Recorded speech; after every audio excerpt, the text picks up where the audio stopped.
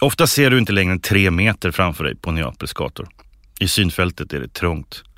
Gatorna är smala, fullt av människor, kyrkor, butiker, votivskåp, pizzerior. En slags historiens uppsamlingskaj av det som flutit i land och använts och byggts på i den här uråldriga hamnstaden. Neapel har aldrig riktigt städats upp eller visats upp som Rom har gjort. Utan kulturerna har samlats på hög. Och allt betyder någonting. Det kan vara dolt för den som lever för mycket i nuet. Drömmar är viktiga. Men de måste tolkas på rätt sätt. Taxichaufförerna i Neapel hjälper gärna till. Om du berättar utförligt kan de säga vad som kommer ske. Vilka lyckonummer som hör ihop med detaljerna i olika drömmar. Det sägs att drömmar kan vara nyckeln till att vinna i lottodragningar. Men kanske ännu hellre bör du kontakta en assistito, en vis man som kanske står i kontakt med själarna i skärselden. För de döda finns överallt i Neapel, de vilar inte. De har framförallt fingrarna med i sånt som har med tur och otur att göra. De döda har Neapelborna tidvis också samlat in och tagit hand om. Mellan åren 1590 och 1720 hade Vesuvius 5 utbrott. Neapel led av hungersnöd vid 3 tillfällen. Man var underkastad 2 belägringar och därtill kom pesten. Så antalet namnlösa döda i den där staden blev ganska stor. Vi gav oss ut för att träffa dem. Alltså jag säger träffa för att, precis som du säger, i Neapel så är skillnaden mellan de döda och de levande, precis som många andra gränser, lätt upplöst. Vi tog turistkartan och så gick vi till en stadsdel som ligger strax utanför den, som inte riktigt är utmärkt. Våran pensionatsvärdinna sa att ni bör inte gå till stadsdelen Rione Sanità för det är lite farligt. Men för att komma till skeletten och skallarna på kyrkogården i Fontanella så var vi trots allt tvungna att gå genom Sanità. Och i Sanità så möter vi de övande karnevalstågen. En del av karaktärerna i de här tågen har vita, lite för stora kläder, som en bagare eller en son till en bagare som har satt på sig sin pappas vita klädesplagg. Den här vita klädesplaggen hör till en figur som kopplas ihop med Neapel. Pulcinella. Det är en del av den italienska commedia dell'arte staffaget. Han bär också en svart mask. Det vita och det svarta symboliserar livet och döden. Pulcinella är en karaktär som är elak, ondskefull och uppfinningsrik. Han spelar dum för att få veta saker. Det är han som driver runt på gatorna där till stöket av karnevalsmusiken i Sanità på vägen upp till kyrkogården. Kyrkogården i Fontanella är alltså en kyrkogård där alla är begravda ovan jord. Alltså det ligger skallar, ben upplagda längs grottväggar. Anledningen till att de ligger så där är att vid ett tillfälle så var det en stor översvämning här i Sanità. Sanità, den här delen, Fontanella, den här delen av Sanità ligger lite lägre. Och vid översvämningen så spreds alla skelett och skallar ut över stadsdelen, flöt omkring på gatorna. Folk fick plocka ihop skeletten och ordnade dem sedan. Huvuden på ett ställe, ben i en hög, bröstkorgar, små kistor med barn. Det är en teaterscen. Verkligen. Det fanns olika karaktärer också, kaptenen och prästen som man kunde besöka och prata lite med om man ville. Neapelborna samlade ihop ben och kvarlever över de här förlorade själarna som de kallas. Som inte hade fått någon ordentlig begravning eller någon själmässa. Och började förhandla med dem. Alltså om jag ber för din förlorade själ så hjälper du kanske min man att bli frisk från sin sjukdom och liknande saker. Även Madonnan, alltså Jungfru Maria, måste hålla löften i transaktioner för Neapelborna. Den italienska författarinnan Elena Ferrante skriver i en av sina aktuella Neapelböcker hur huvudpersonen råkar överhöra en kvinna i en kyrka som väsande skäller ut den heliga jungfrun för att ha brustit i transaktionen. Jag är här varje dag hos dig och min son får inga arbete. Min dotter är ute hela natten och jag kan inte sova. Gör något! Det där med transaktioner mellan levande och döda, mellan heliga och profana, mellan folket och det offentliga, mellan maffian och folket är ju en röd tråd som vi kommer följa när vi är i Neapel. Fontanella fick vi också veta, den här stadsdelen, Sanità Fontanella, den här kyrkogården ligger. Det är också dit man bör gå om man blir av med sin bil. Alltså om den blir stulen. För det är här den plockas isär och delarna säljs. Den kanske målas om och antar en annan skepnad. Så det är inte bara de döda som delas upp och placeras ut i Fontanella utan även stulna bilar. Att saker och ting försvinner spårlöst eller ändrar form eller kanske dyker upp igen. Det hör ju också ihop med den här uråldriga mytologin kring vissa figurer som är liksom fast förankrade i den napolitanska kollektiva omedvetna så att säga. Munken, den lilla. Ja, den lilla munken som dök upp överallt. Monacello. Han är en sån här själ som inte riktigt har fått ro. Han rör sig i världens marginaler och hemsöker, tar saker. Skapar fula ljud och oreda. Han får saker att försvinna just. Han var ju från början en verklig karaktär, alltså en arbetare i stadens tjänst. För att kunna hålla akvedukterna rena under den grekiska och romerska tiden så var man ju tvungen att ha människor som steg ner de 40 meterna ner och rengjorde och rensade vattnet. För att kunna göra det var man tvungen att vara väldigt liten för att få plats och komma ner. Genom brunnarna klättrade man väldigt vådligt ner längs våta, slippriga stenar 40 meter ner. Och när man väl var där nere så var man också tvungen att skydda sig mot kylan och fukten och därför hade man en hoodie, som vi skulle säga idag. Alltså en munkkåpa över huvudet och därför så skapades den här lilla munken-karaktären som då hade tillträde till alla hem genom de brunnar som var förbundna med akvedukten där nere. Vi ska återkomma till det där för vi gick faktiskt ner och besökte den gamla staden där den lilla munken en gång uppstod. Där känner man av att det finns ingångar till allt möjligt där under. Brunnarna leder överallt, gångarna förbinder historien och rummet. Som man inte undkommer. Det berättas om en familj som inte stod ut med att Monacello förstörde deras liv. De flyttade till ett annat hus, en annan del av Neapel. Och när hustrun gick ner i källaren för att hämta vin, då satt Monacello där och grät i mörkret och sa: varför var vi tvungna att flytta? Du undkommer inte de här gestalterna från det förflutna. Inte familjen du är bunden till. I Neapel, inte stadsdelen där du övar inför karnevalståget. Neapel binder sina medborgare till sig, plågar dem och frälser dem. Det här finns ett slags Europa före upplysningen, en slags teaterscen för en stadskultur som luktar kyrkovalv och akvedukter och begravningsljus och bakugnar. Att kliva in i Neapels gatunät är som att få en elektrisk stöt. Det är en slags skälvande energi som verkar komma från alla tidslager samtidigt. Och allt sker på gatan. Det är närvaron av alla de här lagren av historia, tid, transaktioner som liksom koncentreras till gatan som om det fanns en stor damm väldigt högt uppe någonstans som utövar ett sorts tryck på gatorna som gör att när man står på valfri gata eller kommer in på valfri gata i Neapel, ja, då ser man inte mer än 3 meter framför sig för att det är så mycket som rusar emot en. Och det här tänkte vi prata om när det gäller Neapel. Det är vårt tema, hur lager på lager av olika användningar och betydelser av Neapels stadsmiljöer har format den stad som finns där just för ögonblicket. Det här är podcasten Staden. Jag heter Dan Hallemar. Och jag heter Håkan Forsell.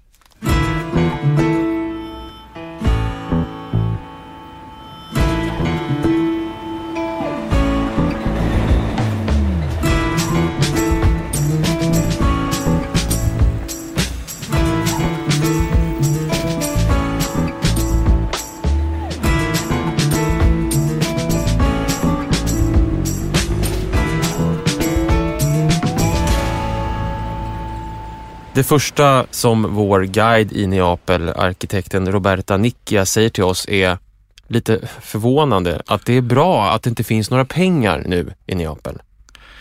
Det är bra för att då kan det offentliga inte göra någonting. Det ger utrymme för oss på gatan, för oss människor, för andra rörelser att gro och slå rot på gatan i Neapel. För det här är ju en stad som verkligen vet hur illa det kan gå när man har en lokal stat som förser kriminella organisationer med investeringar. Som Roberta säger, allt offentligt kan ockuperas av pengar.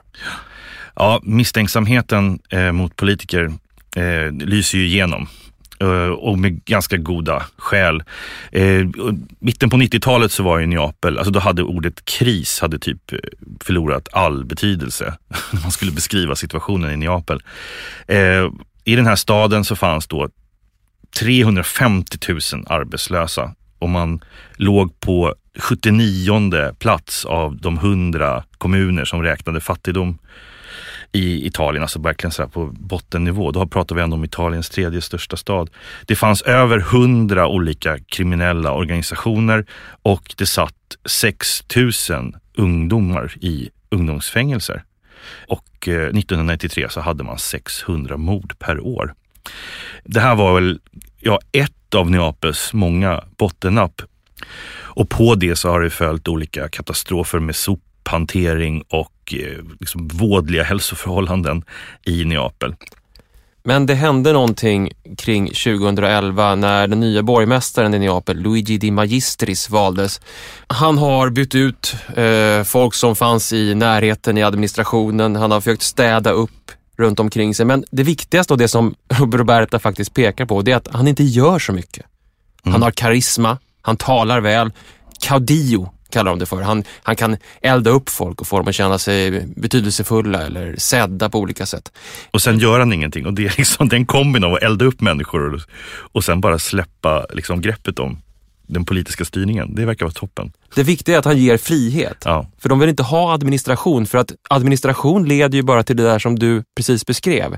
Stora problem.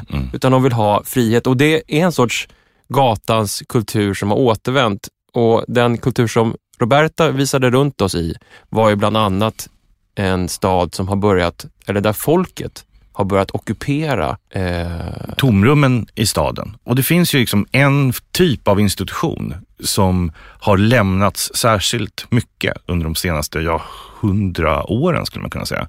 Och det är alla dessa religiösa byggnader.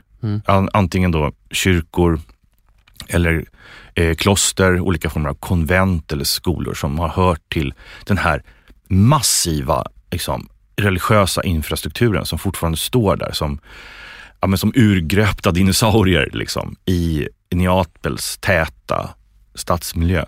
Och vi hängde på Roberta till en av de här ockuperade konventen, alltså ett jättestort kloster. Ja, klostret Capucinelle i stadsdelen Monte Santo i Neapel som ockuperades i september 2015. Men det man ockuperade hade ju egentligen inte varit kloster på ganska länge utan det kom ju direkt ur en användning som ungdomsfängelse. Det är återigen det här lager på lager, återanvändning och omgestaltning av gamla byggnader och gamla användningsmönster. Det går ju igen hela tiden i den här staden. Så visst, det var ju länge sedan det hade varit ett kloster. Men det var en enorm plats. Vi blev rundvisade där inne och klev in i den här enormt stora plundrade kyrkorummet där altartavlan var nerskuren, skulpturerna nedplockade, altarringen raserad. Vi blev rundvisade bland de gamla cellerna där först munkarna hade suttit och sedan ungdomsbrottslingar, stora gårdar, takterrasser, lägenheter för anställda, rum efter rum efter rum. Ci aiutano molto anche perché da quando ci siamo noi non è solo lo spazio che è riqualificato ma è la strada. Hanno iniziato a fare tutti i piccoli lavori, questo anche penso che forse può essere interessante. He says that since they are here, the whole street is being involved in helping this place and is also improving the street itself.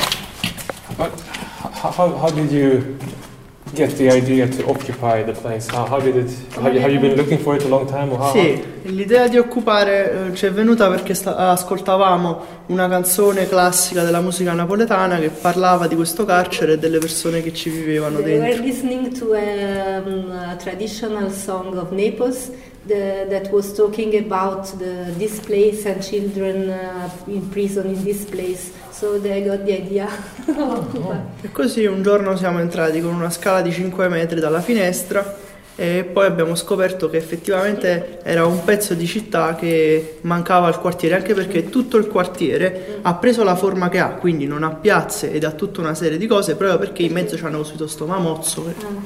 He said that they entered with a 5-meter stairs from the window, and they discovered a piece of town, not a building. So, and he said it is interesting, this place, because this part of the town has no squares or something like this, because there are these buildings, giant buildings with courts inside. So. De här optimistiska och förväntansfulla ockupanterna som ville bygga en ideal stad eller en sorts alternativ stad där inne som byggde på helt andra relationer än vad Neapel, den staden som fanns runt omkring, byggde på. Det fanns fara att man skulle känna sig så här lite medelålders cynisk när man vandrade runt bland de här unga födda på mitten på 90-talet som sa eftersom vi vet att kapitalismen är på väg att dö ut så måste vi skapa de här självförsörjande enheterna. Det var därför, de kallade sig själva också för den andra generationen av ockupanter och var noga med att betona att de hade inte så stort liksom, parti, alltså ingen politisk ståndpunkt riktigt, utan ideologin låg i att skaffa sig fria utrymmen. Man ville ha ytor och rum för att träffas. Och där man då skulle liksom vara produktiva och autonoma tillsammans med liksom likasinnade. Noi invece immaginiamo un modello municipalista nel quale le città hanno la capacità di gestire la fiscalità e quindi le entrate in termini di tasse, ma al contempo welfare cittadino, diciamo. Ma al contempo riescono a mettere le mani sui mezzi di produzione e quindi riescono a collettivizzarli e a funzionare con un sistema che è comunitario ma che è di collettivizzazione ed è includente per tutti quanti, e proviamo a fare questo. They want to try a system, they want to try it. So the idea they like is a system where the municipality has the control over, for example, fiscality, so taxes paid. But then the productive assets are community managed. Giusto? Sì. Cioè c'è una gestione comunitaria dei mezzi. Ad esempio noi abbiamo un forno per fare le pizze, abbiamo un tornio per fare i vasi. They have a oven where to do pizzas and pane and bread and something to do ceramic. Tornio. Sì. E noi vogliamo collettivizzare questi strumenti e far sì che chi li utilizza insegna ad altri ad utilizzarli e contemporaneamente mette le mani su qualcosa che non potrebbe acquistare. So they say no one can buy these things. So they put these things here. Who wants to use it can use it and then exchange knowledge. Ja, de arrangerade ju, som det var nu i alla fall, så lärde de ut italienska för invandrare, samtidigt som invandrarna som lärde sig italienska kunde lära ut arabiska i sin tur eller hjälpa till som hantverkare för att reparera det här nedgångna, förfallna klostret eller gamla ungdomsfängelset. Och när man ockuperar den här i september 2015 så gör man det under namnet Scognizzo Liberato. Och Scognizzo är ju ett ord som vi stötte på i Neapel hela tiden. De vilda gatubarnen. De vilda gatubarnen som rör sig på gatorna, de är inte gatubarn som hemlösa, men de lever sitt liv på gatorna. Och Scognizzo Liberato är befrielsen av de vilda gatubarnen. Bra Luca! Se la vita di quartiere, se capre pure a cangoppo parlando nella gente. No, e poi la cosa bella di vabbè, questa cosa è che le persone del quartiere, la gente comunque popolare, così, che noi abbiamo riaperto questo spazio e che ci facciamo dopo scuola, attività, sono stati molto contenti, ci hanno dato una mano fino al primo. Says that people of the neighborhood are really happy that they opened this place and also because they are doing these initiatives with children after the school, so it's poi una buona parte del quartiere qua ci faceva, come si dice a Napoli, casa e puteca, quindi esatto. Sono stati in carcere, conoscevano questo posto e si emozionavano. Most of the people of the neighborhood have been here in prison because here many people go to prison and so they are really emotional about the fact that this place is open and it's not cercavano la loro stanza. They were looking for their room. That's okay. So they have really the heart for the it's like a center it's not a neutral place. It's a place that has a strong connection with the feelings of the people. Of living here also. Of the people living here. Yeah. Det visar ju sig när återigen det här klostret, ungdomsfängelset, hamnade liksom i fokus för grannskapet, att det hade en stark emotionell betydelse. För många som bodde runt omkring hade någon gång i livet liksom suttit i fängelse i det här konventet. Det är lite normaliserat, det låter kanske märkvärdigt där, men det är lite normaliserat att ha någon gång suttit i fängelse. Ifall du tillhör den här populära, liksom den enklare delen av befolkningen i Neapel, kanske några gånger i livet till och med. Och nu fick den här platsen återigen en social betydelse i grannskapet, i Montesanto. Och de här killarna som vi träffade, de berättade om att människor faktiskt var verkligen starkt berörda av att återigen kunna gå in i det här stadsrummet, besöka det igen och liksom minnas någonting som man hade upplevt. Tragiskt naturligtvis. När man var ung. Ut de gamla cellerna som man suttit i till exempel. Men samtidigt är det ju en annan typ av fängsligt förvar än vad man kanske tror när vi berättar om det så här. För att det fanns också en aspekt av social kontroll över de här ungdomarna i fängelset, så tillvida att portarna ofta kunde vara öppna på dagarna, så att det liksom, man kunde röra sig med viss begränsning också runt omkring i grannskapet. Så den här flytande gränsen mellan, alltså fängelse låter ju så oerhört fruktansvärt. Det är någon blandning av fängelse, ungdomsvårdsanstalt, familjehem och informell social kontroll av ett grannskap. När jag hör mig själv prata om det här nu så är det som att jag inser hur mycket begrepp som liksom vreds omkring i mitt huvud och liksom ställdes på ända lite grann. Det var som att det uppkom nya kategorier för att förstå liksom socialt liv i en stad när vi var i Neapel. Det var som att jag kom dit med liksom en verktygslåda som hade några så här fungerande verktyg. Men jag kunde inte jag kunde öppna den och de funkar inte på någon skruv liksom, i Neapel. Jag var tvungen att bara skaffa nya verktyg för att på något sätt gripa mig an den där stan. Ja, det finns många sidor av det, precis som du säger, men det är en stad som präglas av just den här traditionen av de informella rörelserna. Det är ju ingen ny tradition där att ockupera rörelser mellan det informella av gatan och det offentliga ungdomsfängelset. Det är som när jag hörde några citat som Pasolini, den italienska filmaren till exempel, kallade det för Italiens sista plebejiska stad. Alltså en stad som är folklig i grunden, i sitt hjärta så att säga. Och Walter Benjamin, litteraturkritiken, han hyllade ju stadens porositet. Alltså det här att det privata och det gemensamma hela tiden flyter in och ut i varandra. Att staden har en tradition av de här informella rörelserna och samtidigt en ganska svag reglering. Det är som att det offentliga ändå, alltså tömmarna sitter inte den här... Nej, de sitter väldigt löst. Och det här används nu. Och det tror jag det bland annat som Roberta pekar på när vi kommer dit. För sedan 2011 så har staden, alltså det offentliga med borgmästaren Magistris, sagt sig vilja använda det gemensamma tillsammans med den här medborgarrörelsen som en av principerna hur den här staden ska förändras.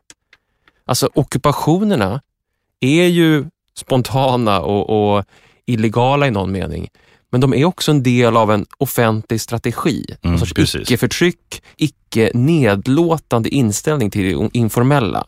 Alltså att det är okej om ni ockuperar. Vi kommer att stötta er. Och det är också det som skiljer den här ockupationsvågen från tidigare ockupationsvågor i Neapel, beskriver Robert. Att den var ju politisk och det var gjord i motstånd. Men här så sker den närmast i någon sorts symbios med hur staden själv förändras och med det offentliga.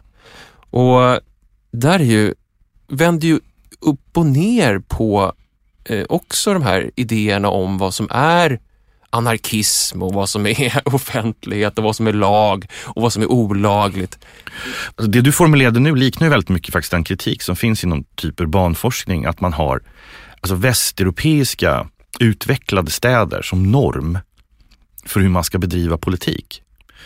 Neapel är ju liksom, har ju faktiskt dragits fram som ett exempel på någonting som inte alls passar enligt det här. Men för den skulle inte behöver liksom bli nedtryckt som helt omodern och liksom att den bara har att lära sig av andra städer som befinner sig på andra håll, utan att den på något sätt har ett värde i sig själv att just vara det här vad var han sa? Det porösa urbaniteten som Benjamin skrev om. Det fanns ju, bara som avslutning på den här ockupationssamtalet, så fanns det ju ytterligare ett kanske nästan ännu tydligare exempel på den här symbiosen mellan kommun och folk när det gällde ockupation. Och det var ju ett annat gammalt kloster som heter Filangieri som vi besökte. Vi var på någon sorts återförening för den napolitanska 90-talspunken där. Ja, vi kom lite sent. Vi lyckades bara höra en italiensk punklåt. Ja. Jag var lite besviken. Och kvällen innan hade det varit någon sorts konsert för elektronisk musik. Det här gamla klostret var nu ett etablerat kulturhus mitt i staden. Typ det enda kulturhuset också, sa de. Alltså det är hit man går numera. Ja, och saken var att det här klostret byggdes om och renoverades av staden för att hysa ett stort event 2013, Universal Forum of Cultures. Väldigt hög prestigeartat, en sorts idé om att marknadsföra en stad. Det här Universal Forum of Cultures hålls i Barcelona 2004 för att när Barcelona gjorde sin resa in som en ny stad. Staden byggde om det här klostret för att hysa det här eventet. Pengarna tog slut, administrationen kollapsade, det blev ingenting av det här. Barcelona hotade att stämma Neapel för att de hade smutsat ner varumärket Universal Forum of Cultures. Så illa var det. Så där står ett nyrenoverat kloster, det finns inga pengar, ingen kan använda det. Vad händer? Det blir ockuperat. Det blir ockuperat. Och när det blir ockuperat, vad händer då? Jo, staden säger: ja men visst, bra att ni gör någonting för då blir det ju ändå använt. Och det slutar med att staden och ockupanterna skriver ett samarbetsavtal där staden tillhandahåller en vakt och de fixar vatten och el och infrastruktur så att det ska funka.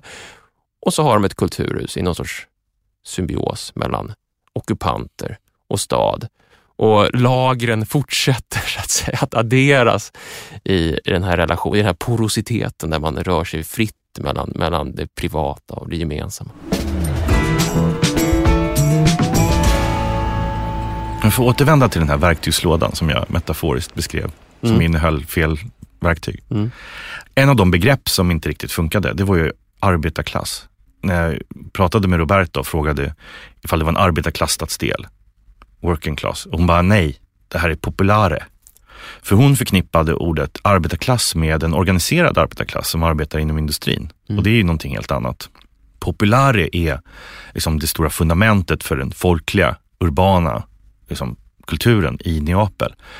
Och det är den stora massan som inte har fasta anställningar utan liksom lever på påhugg. Vi skulle kunna kanske använda ett ord som daglönare, men det är lite nedsättande. För det här är ändå människor som har liksom arbetsrelationer.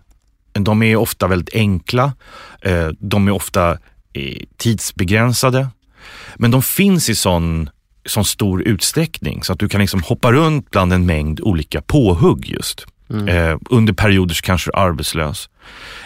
Många av de här, liksom den populära kulturen har ju också en ganska stor sida som liksom har kontakt med Camorran, alltså som har kontakt med det här klientelväsendet, som den illegala organiserade brottsligheten, och gränserna däremellan är flytande.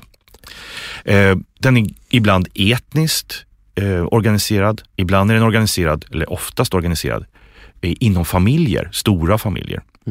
Så den här the popular neighborhoods hade väldigt lite med den här arbetarklassföreställningen som i alla fall jag kom med till Neapel ursprungligen.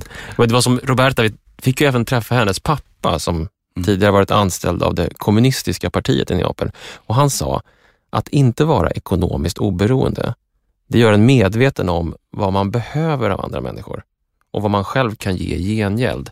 Och det är också det här att när det där som du säger om Camorran eller maffian till exempel, den kliver ju in som en sorts medlare, ett sorts mellanlager mellan just den här populära kulturen och den offentliga kulturen och så hanterar den. Och det som Roberta sa som jag tyckte var intressant också, det var att hur man lär sig att leva med Camorran eller maffian. Jo, men bland annat genom att inte ifrågasätta veta att den där mannen som hjälper mig att parkera förmodligen har ett påhugg organiserat av maffian. Eller att han som hjälper mig med någonting eller städar någonting eller gör någonting, ett informellt arbete, jag vet vem det är som ger honom pengar. Men jag ställer inte de frågorna för att den här kulturen, den här grannskapskulturen bygger på att det är så vi överlever i den här staden. Vi gör oss beroende av varandra. Och där har maffian klivit in som en, jag menar, där finns ju sårbarheten i hela det här systemet. Den har blivit liksom exploaterat av en extremt brottslig verksamhet. Men tänker man vidare på det där som du sa nu också, så förstår man varför just den här formen av organiserad brottslighet är så otroligt svårt att utrota. För att den har liksom skapat sig själv i symbios med andra relationer. Med grannskap, inom familjer, mellan släktingar, mellan liksom någon form av arbetsgivare och arbetstagare. Så har det här beroendesystemet och det här liksom köpta politiken och så klivit in liksom. Den spelar inte ett annat spel, utan den spelar det här samma spel som alla andra gör. Och därför är den så svår att plocka ut. Och jag tänker på det här med grannskapskulturen som är så stark. Att man, just när vi var där i januari, så samlas man för att bygga tillsammans, när man bor tillsammans i ett grannskap. Då samlas olika människor för att bygga de här karnevalstågen, och man gör utkläderna tillsammans. Och det är en utomhus, man är utomhus och gör det här. Man är på gatan naturligtvis, som vi inledde och sa. Så man samlas på någon lokal piazza. Barnen springer runt och leker. Man liksom samlas omkring både fest och det nödvändiga, till exempel. Eller ett annat exempel, finns det ett behov av extraundervisning för barn till exempel, så kan lärare som bor i ett grannskap starta extra undervisning i stadsdelen. De samlar ihop sig, man får låna kyrkan eller någon av kyrkorna. Det är så många som står tomma liksom, har gjorts om till någon form av civic centers. Sådär.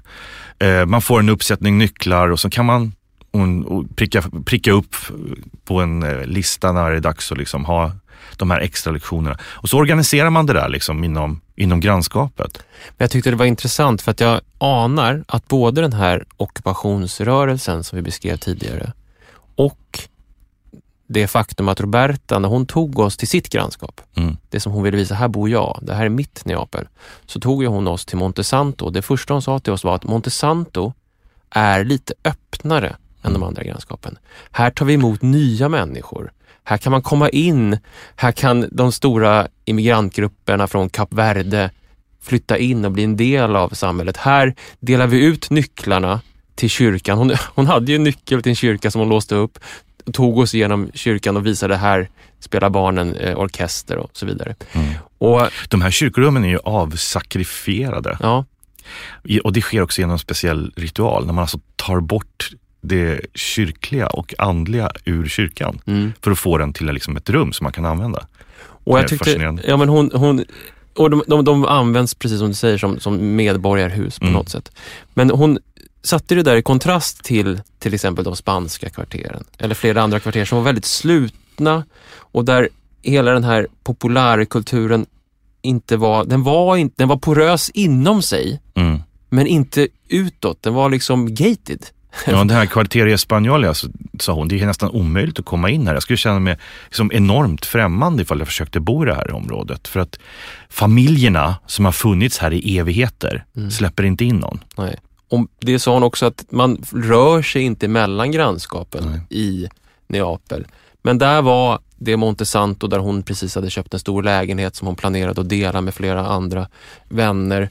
Ett undantag där hon upplevde frihet på det sättet att den vände sig mot den här starka kulturen av man familjer. Man tillät främlingar att dyka upp och vara med i den här intima gatu- och grannskapskulturen. Jag tycker det var så väldigt spännande också hur det även fanns en kontrast till en annan typ av grannskap som man kunde titta upp emot. Alltså Neapels liksom centralare grannskapsdelar är ju väldigt kuperade. De löper upp längs med liksom kullar och berg.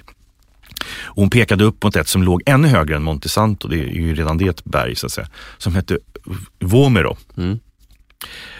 Och så sa Roberta att det där uppe på området, man såg det var stora, ganska fina hyreshus. 30, 40, 50-tal. Ja, precis. Väldigt välskötta. Det där är stadsdelen som alla som inte gillar Neapel bor i.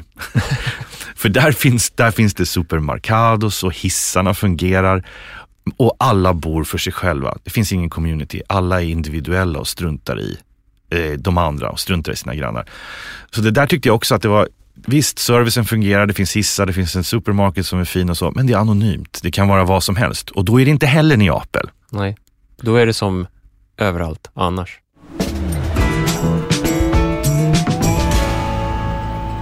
Det finns ju ett hav i Neapel. Det gör det. Men när man befinner sig i staden så är det väldigt osynligt.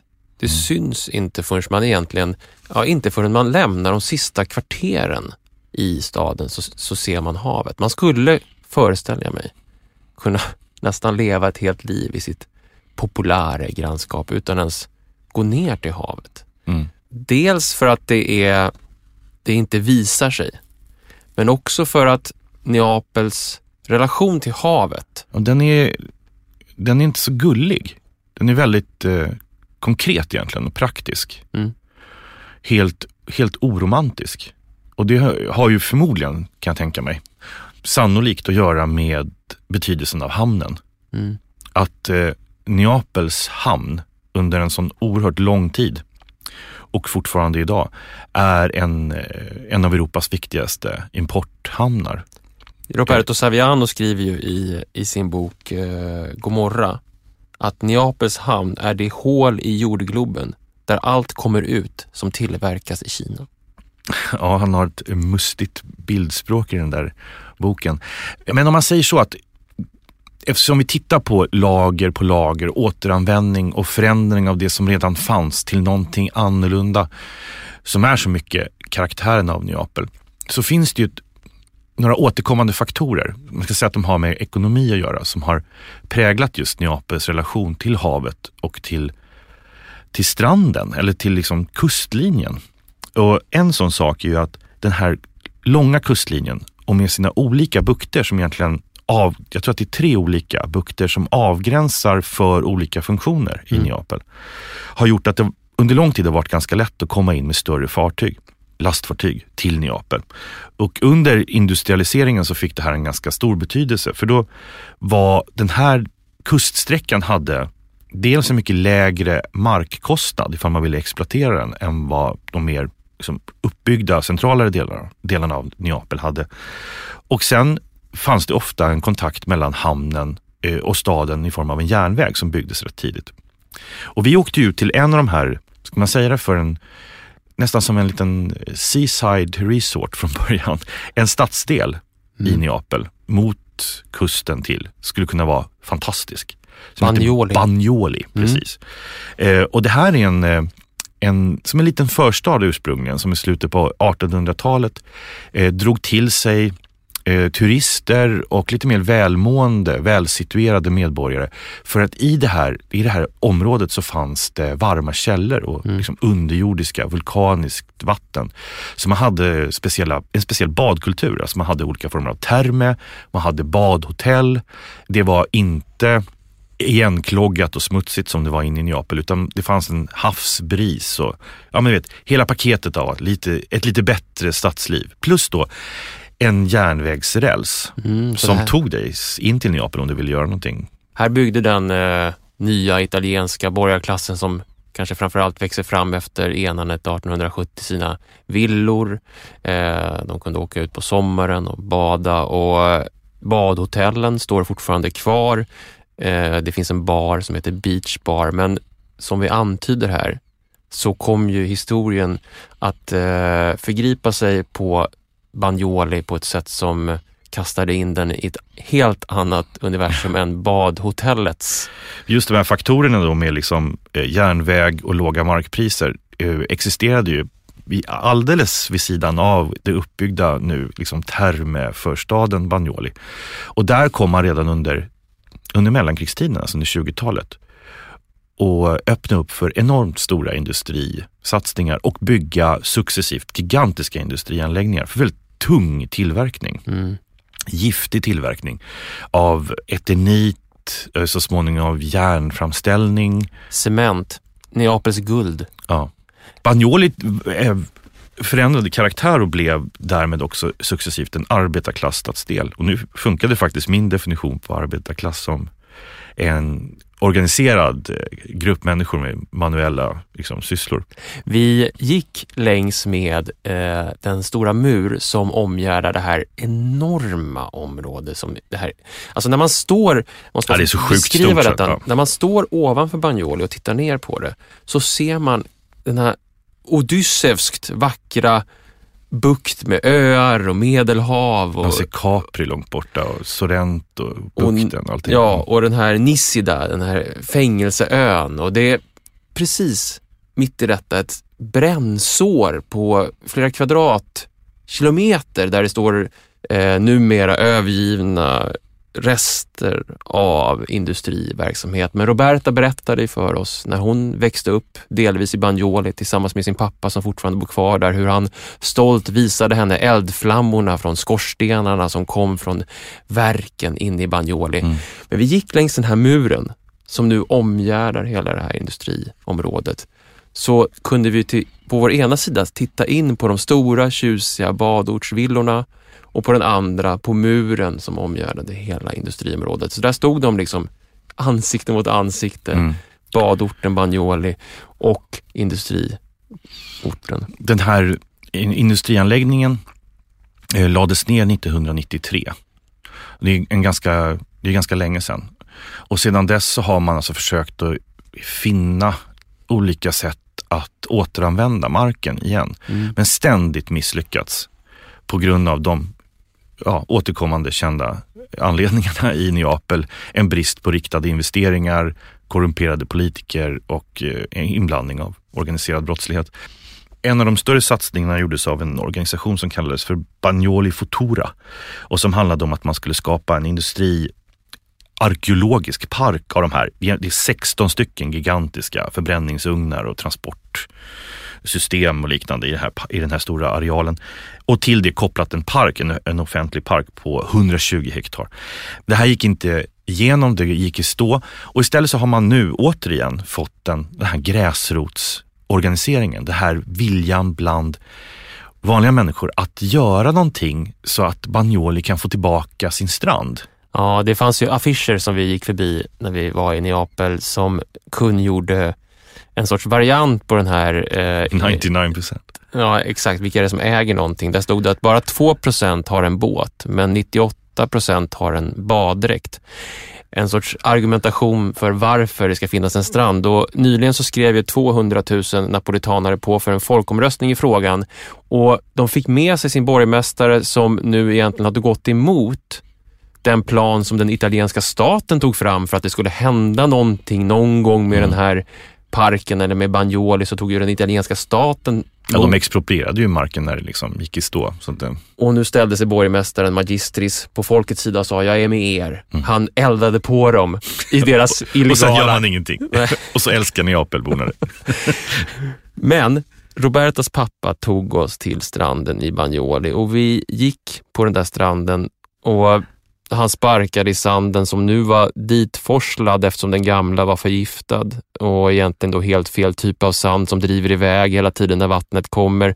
När man har försökt stoppa det med stenar och textildukar och allt ser ganska sorgligt ut. Och han säger någonting där, Robertas pappa, vattnet är förgiftat, säger han, stranden är förgiftad. Och dessutom så har Camorran illegalt ockuperat stranden och tvingar de som vill sitta på den att betala 15 euro för att köpa ett parasoll. Det här är våran plats, men vi har inte ens tillgång till den. Återigen finns den där Camorran där och liksom griper sig an de små luckorna av obeslutsamhet och liksom klämmer in sig emellan de politiska besluten och vanliga människors önskemål och liksom slår mynta någonting som egentligen skulle kunna är meningen att det ska vara för alla.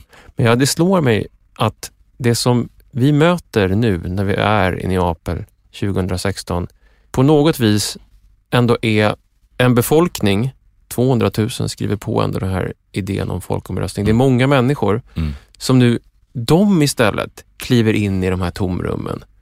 Och det finns en rörelse som påminner, det är samma tomrum som Camorran har använt sig av.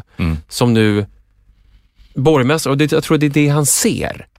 Att om jag kan få folket att kliva in i de där tomrummen, det är därför han ställer sig på deras sida och eldar på dem. För att om jag kan få dem att kliva in där så kan det vara ett sätt att underminera att Camorran kliver in och ser till att folk får betala 15 euro per ett parasoll på en förgiftad strand där sanden hela tiden rinner ut i havet och som det aldrig blir någonting av.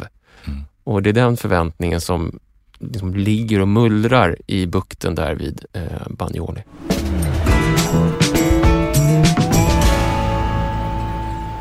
Att Neapel består av olika lager, det är ju inte bara en metafor som jag har använt nu, utan det är ju någonting högst konkret som man märker snabbt när man är där.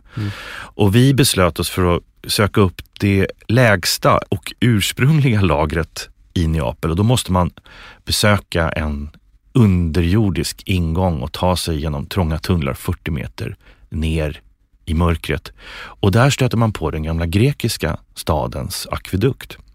Vad är vi nu? 700? Ja, 500 ungefär. Före Kristus. Ja.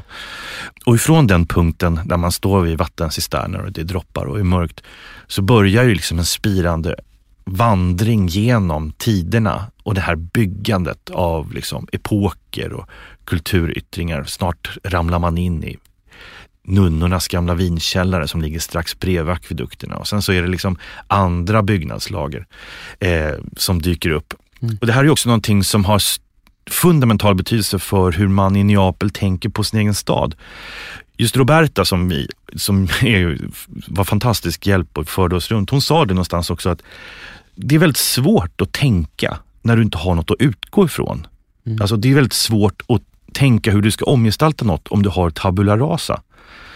Alltså vi skämtade lite grann att om du liksom är trött på all form av Corbusier-liknande liksom modernism, bege dig till Neapel, för där är allting handlar om återanvändning, återvinning, alltså reuse, vilket också är fattigdomens kultur.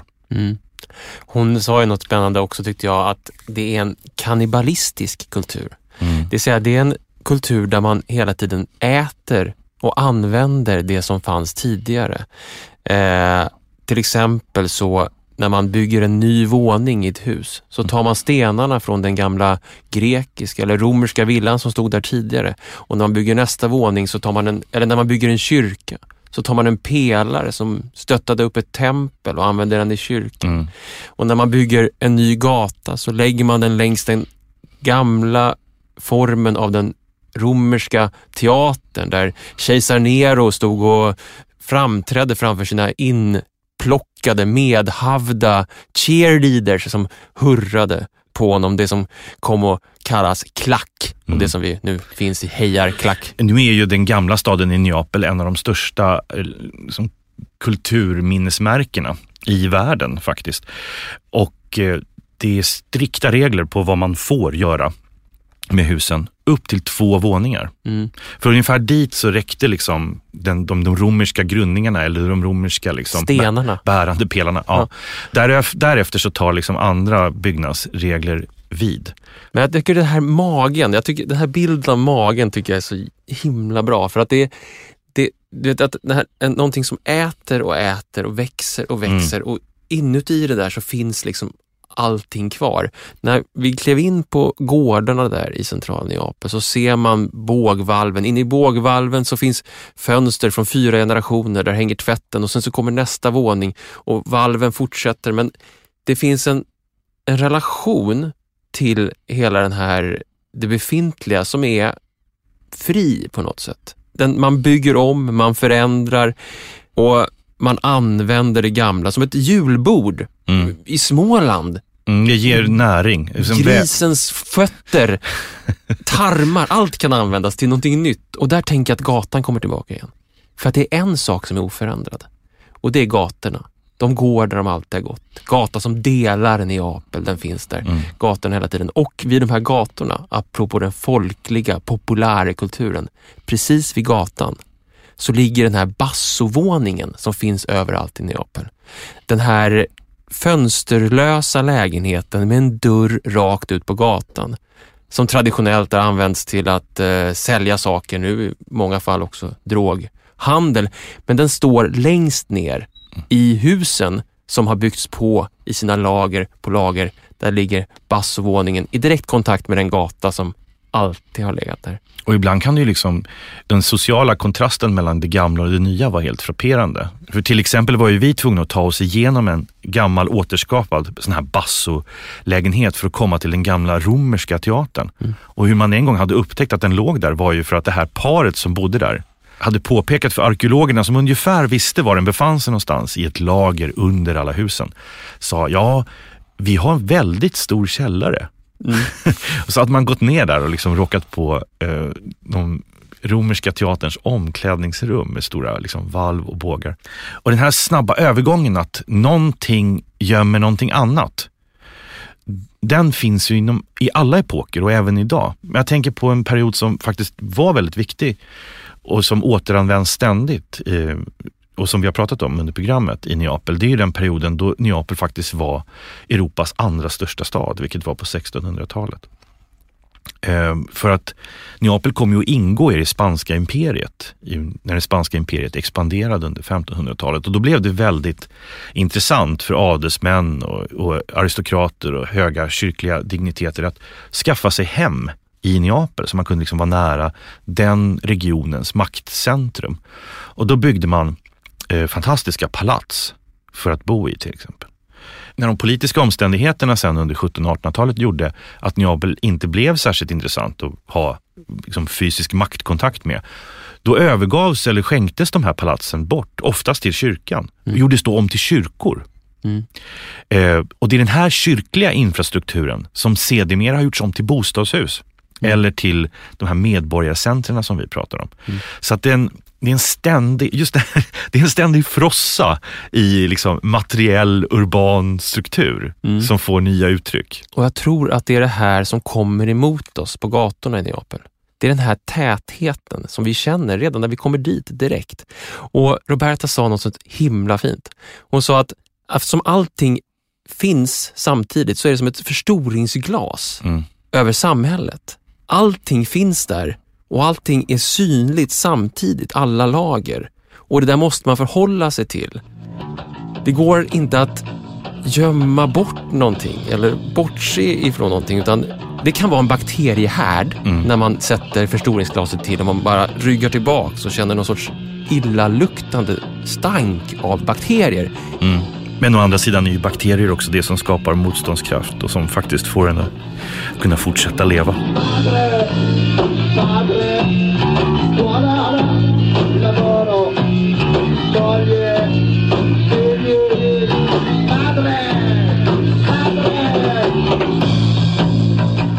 Tack för att ni har lyssnat på Neapel-avsnittet av podcasten Staden. En podcast som är ett samarbete mellan Sveriges arkitekter och tidskriften Arkitektur och som genomförs med stöd från Tengbom. Våran vandring genom Neapels lager hade i princip, eller faktiskt, varit helt omöjlig utan den hjälp som vi fick när vi kom dit av en kvinna som hade nycklarna och dörrarna till alla sidor av staden. En helt fantastiska Roberta Nicke. Vi har också fått hjälp av Cristina Mattocini. Båda två är arkitekter och jobbar i Neapel.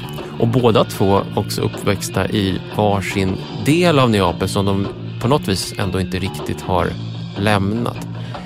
Man är ju uppenbarligen fast i vissa lager i den där staden. Men vi fick gå på punkkonsert med dem bägge två, det var roligt.